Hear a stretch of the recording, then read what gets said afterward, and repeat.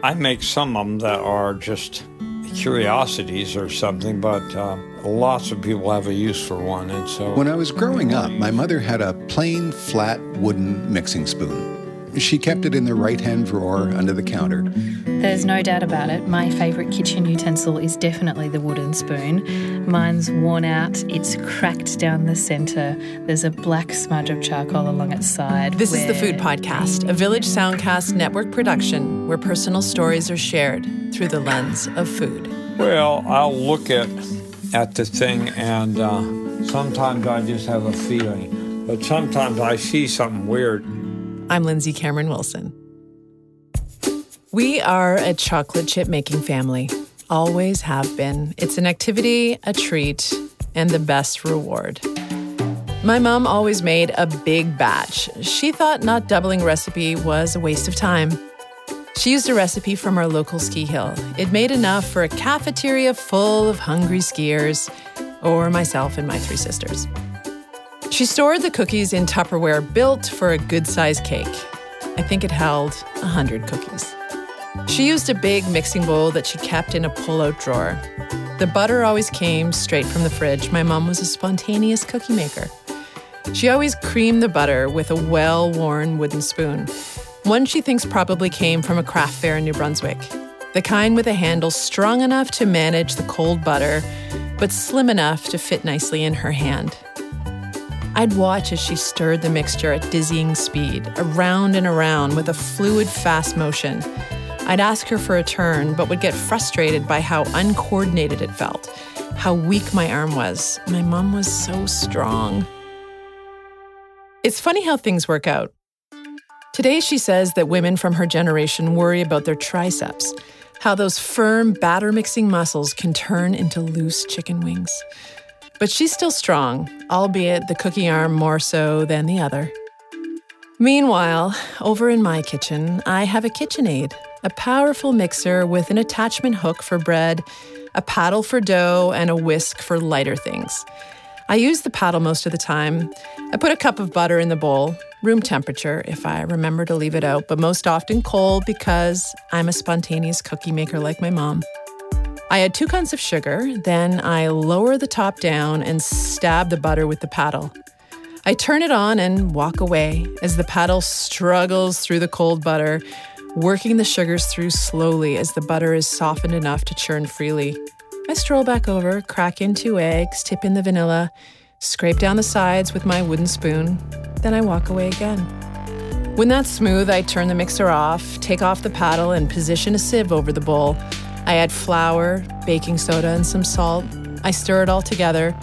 Everything falls through the sieve like snow. I take the sieve away. I add chocolate chips. My wooden spoon moves easily through the dough. The hard part happened when I was doing something else, like turning on the oven or checking my email.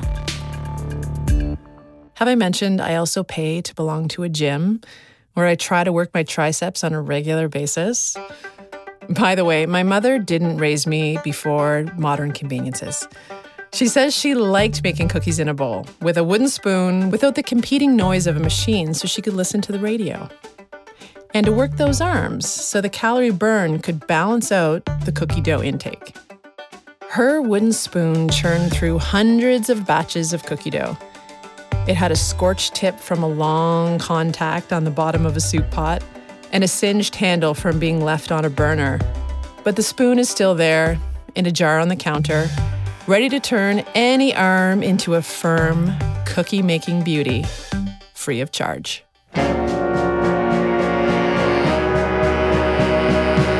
Today in the Food Podcast, I talk with Taryn Dodd, wooden spoon maker from Cape Breton. He shares his story, traveling from the Pacific Northwest to a small island on the east coast of Canada, a place full of hardwood and hope, perfect for his woodworking skills. Journalists Skye Manson and Dick Miller also share their love for the wooden spoon. It's all about handmade beauty, strength, and discipline. Today on the Food Podcast.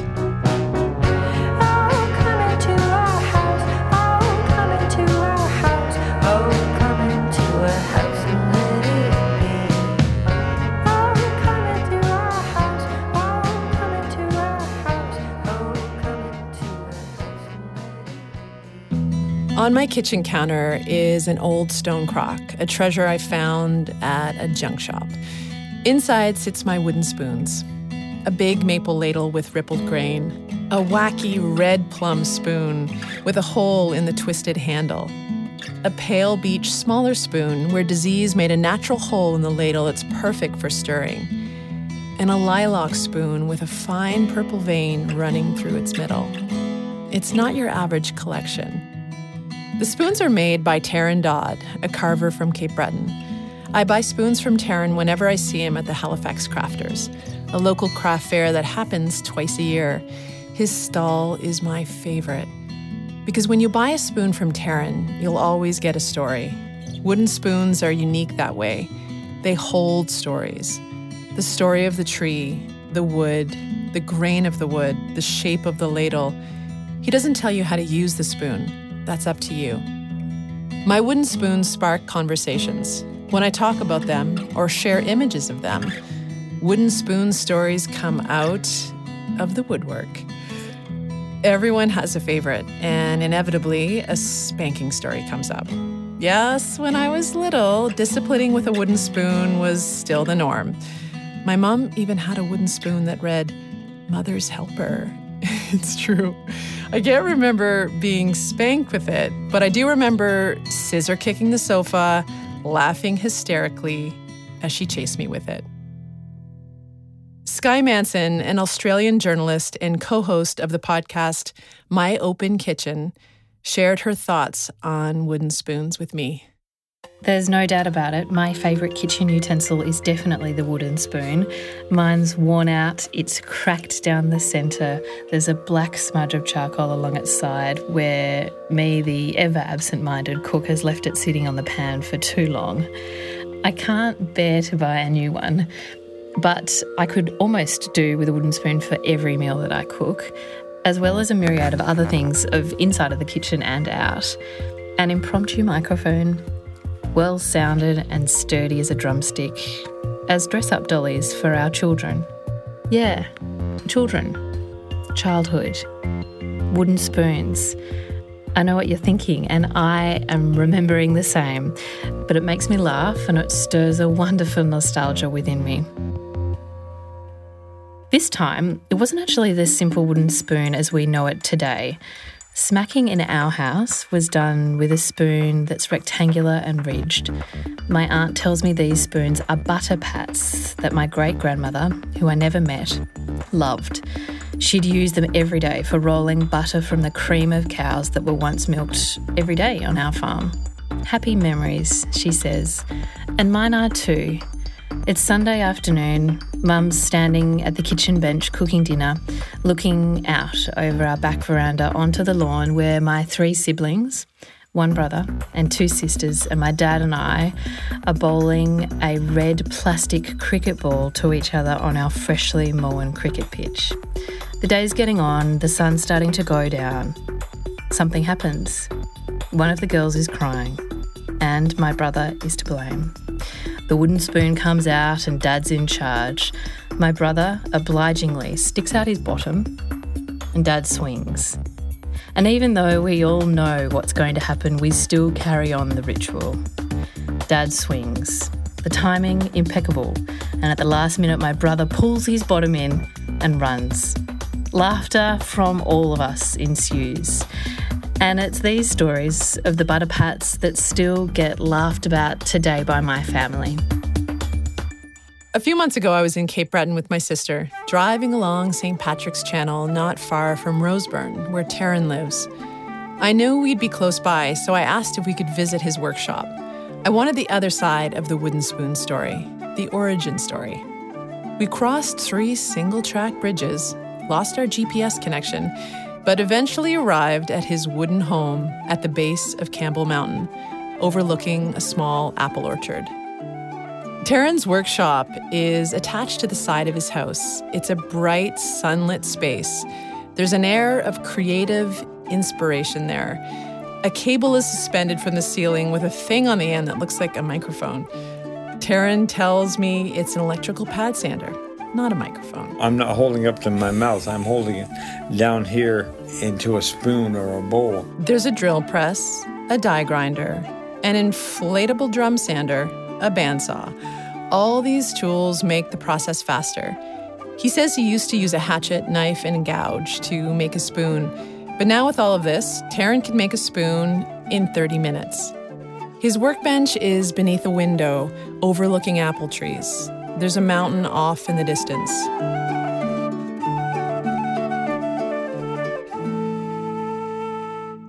Gaelic is still spoken in Cape Breton. Taryn had told me earlier that the language was one of the reasons he came to Cape Breton. I take this opportunity to share the 2 Gaelic words I know.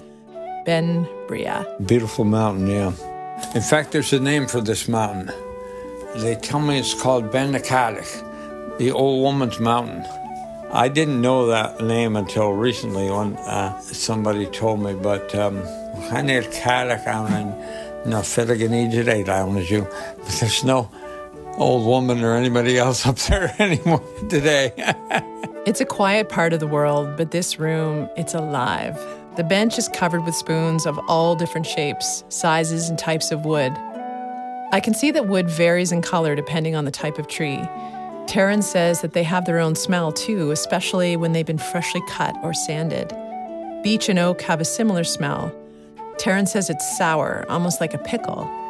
Maple has a scent he just can't describe, and the same goes for red and yellow plum. But lilac... It smells like incense. It doesn't smell like lilac flowers. It smells like incense. Taryn is in a wheelchair. He has multiple sclerosis. But it doesn't seem to hold him back. As we chat, he reaches for wood, moves his chair around, and slides into the spot in front of the bench that fits his chair perfectly.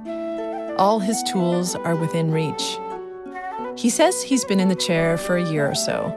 I ask him if it's been hard to work in this new way. Being disabled this way, it cuts down how much I can get done. But before I know it, his eyes focus and he switches from struggle to his methods. Okay, I start out cutting them out on that bandsaw, and then I'll cut out a bunch of them. A lot of times I'll cut out a whole batch of them, 50 of them or so. And then I'll come over here, and this is a belt sander. And if you put it up like that, you can grind around the curve better without making a bunch of flat sides on it. I pull up a little stool next to his chair. Taryn tells me I'm sitting on a sawed-off big bulb found on a Douglas fir.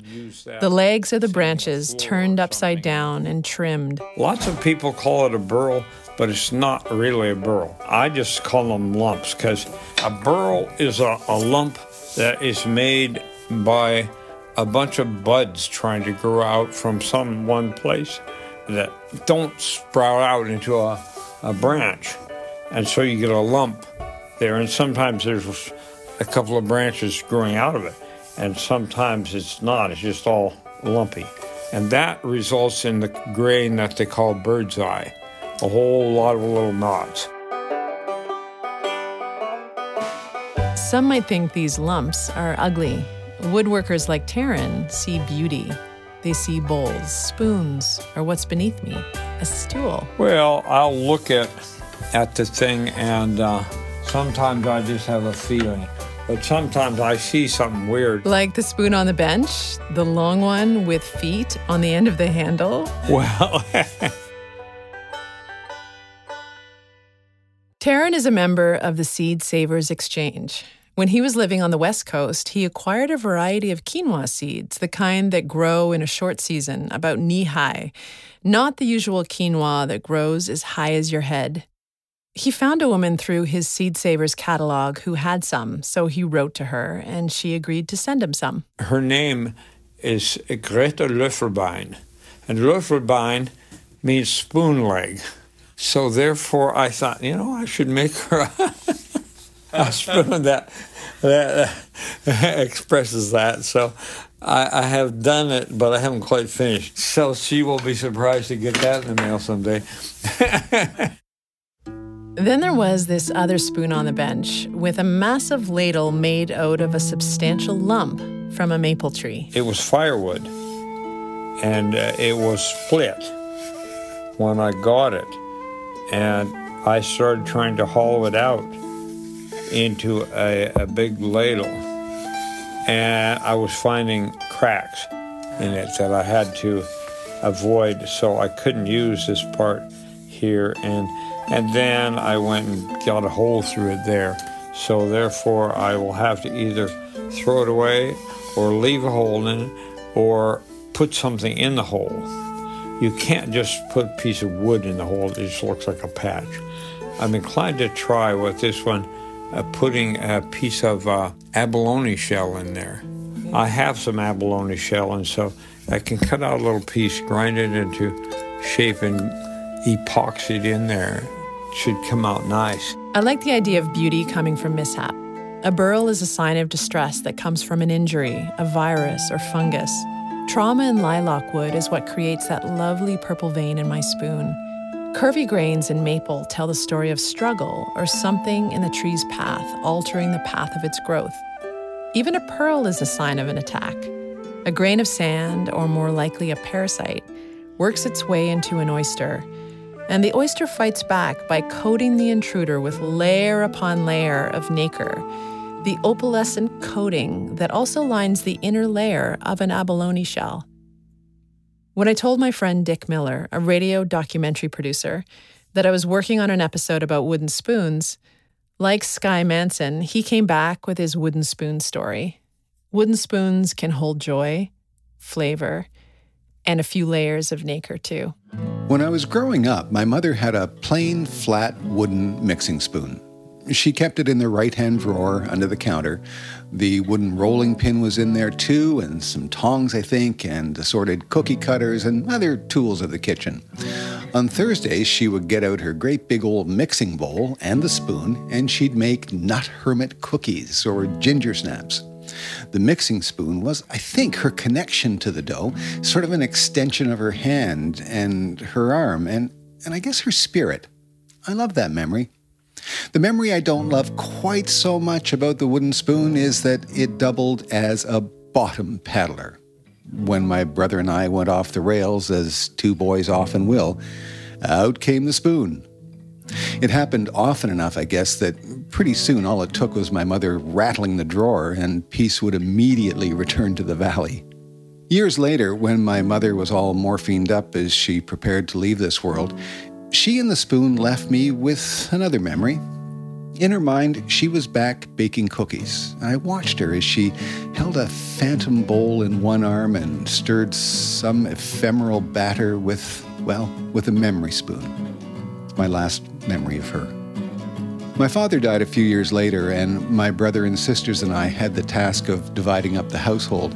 Now that was an amazing day. We went from the basement to the attic. We were talking and laughing and remembering, and the only rule for who got what was this. In the event that two of us wanted the same thing, it went to whomever had the greater need. Pretty simple. So my brother ended up with a 4-inch machine gun shell. There's a long story to that. And a filigree and amber brooch. It's also a really long story to that. But he needed both of those way more than I did, although I would have loved to have had them. But I got the spoon. And on Sundays, when I bake bread or I bake cookies, out it comes. I've tried my hand at whittling a few spoons, thinking that I could pass them on to my kids. But spoons, I think, decide their own role in life. You can't really decide for them. And if you try, well, they're spoons, and they'll probably just stir things up. Taryn Dodd's wooden spoon career began while mixing cake batter with his mother. When my sister was getting married, I think that was 1966, my mother made her wedding cake. And she wanted to make the same kind of a cake she had when she got married. She had the recipe. She even borrowed the same cake pans. And it was an old English wedding cake, which was a kind of a fruit cake. The recipe was all in pounds. So many pounds of flour, so many pounds of raisins, so many pounds of currants, and so forth. It all added up to 29 pounds of cake batter. And she had a plastic tub. It was a lot of stuff, and it was thick, sticky, heavy stuff. And so she stirred and stirred, And she got me to help her, and I stirred, and she stirred, and I stirred, and she stirred. And you had to be careful or you'd break the handle off her old wooden spoon. I thought, I have 3 more sisters. She is bound to do this again sometime. I had better make her a spoon that is really up to the job. So I went out to the woodshed and found a piece of maple, and I made her a spoon about this long. Taryn stretches one hand high into the air, the other down to the floor. Well, she never used it. She never made another wedding cake. My sisters all got married a long ways from home, and so she didn't do that. But I got the idea of making spoons. That was in Washington State, where he grew up, raised by a family of woodworkers. His grandfather, his father, and his mother. The kind of woman who, if... She wanted a desk. She built herself a desk, you see. Taryn grew up a Quaker. I don't know if being practical or skillful is one of the tenets of their faith, as practicing nonviolence is. But it seems as though creating useful things with a little whimsical beauty thrown in is what drives Taryn. Wooden spoons, I make some of them that are just curiosities or something, but lots of people have a use for one, and so they are useful, and you can make them beautiful too. The tree has a lot to do with that. You have to give the tree a lot of credit. It worked for years on it, and I only worked for half an hour or something, maybe at the most. Give the tree the credit. His property has white spruce lining the edge of the field. There are tamaracks and larch too. Maples and beech are interspersed, not sugar maples, but red maples, and some poplars are out in the field. Taryn used to be able to cut down trees to make his spoons, but now people bring wood to him. Sometimes it will be a specific tree, but most often, especially in winter, he just rummages through his wood pile for something that looks inspiring. Sometimes his customers from craft fairs give him wood. They'll pick up a spoon like I've done and ask what it is. When they learn it's plum, for example, they make the connection. Hey, I have a plum tree in my backyard. Do you want some of it? Taryn's story zigzags back and forth from Washington as a kid to Philadelphia as a college student, then to Cape Breton, almost on a whim. One of his college friends was a camp counselor there, so after college one summer, he decided to tag along. His first impression? I thought, wow, this is a beautiful place. And besides that, the price of land is cheap compared to where I grew up, and maybe I could afford a place here where I really couldn't there. And besides that, there was thousands of people speaking Gaelic, and that interested me. I had already tried to learn Gaelic from books, and I had learned some, but I hadn't met anybody who really spoke it. I didn't know how to get the pronunciation right and so forth. Vashir Egel Autumn going to be a Gararutig car. So I was always afraid I was going to say something wrong. What did you say? That's what I said. I was afraid I was going to say something wrong. So he stayed. He got a job as a teacher in Cape Breton. Then he traveled back home and worked there for a while. Then traveled back to Cape Breton and eventually settled on a career as a wooden spoon maker, selling his work at local craft fairs, sharing the history behind his spoons. During the Vietnam War, American draft dodgers settled in Cape Breton. When I heard Taryn's slight accent and heard he lived in Cape Breton, I assumed that was his story. But then I learned he was a Quaker. He wasn't a draft dodger. He was a conscientious objector. He practiced nonviolence. After I visited Taryn's workshop, I kept wondering, did Quakers use the wooden spoon to spank their kids? Did his mother have a mother's helper? He answered my question in an email. It reads, "We were never spanked with any sort of tool. If someone looking at my spoon says something like, 'Wouldn't that be good for the kids?' I generally say something like, 'If that's what you're going to do with it, you can't have it.'"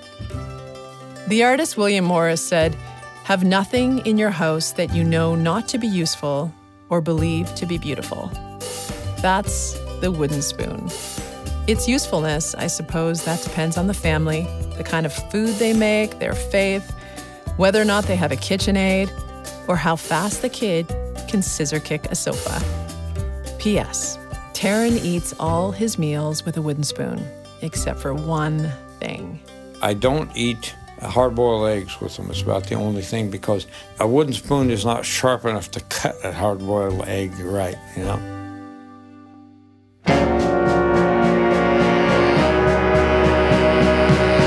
Thanks to Taryn Dodd, wooden spoon maker. You can order his spoons at taryndodd.com. And special thanks to Dick Miller and Sky Manson for your wooden spoon stories. You can find Sky and her co-host Sophie Hansen on the My Open Kitchen podcast, wherever you find your podcasts, or at my-open-kitchen.com. Dick Miller can be found teaching advanced radio documentary at the University of King's College School of Journalism, my alma mater, right here in Halifax. I'll have all of this in the show notes on lindsaycameronwilson.ca/The Food Podcast. And you can find me on Twitter and Instagram at The Food Podcast. I'd love to hear from you. And as always, thanks to Jen Grant for our theme song. Thanks for listening. I'm Lindsay Cameron Wilson.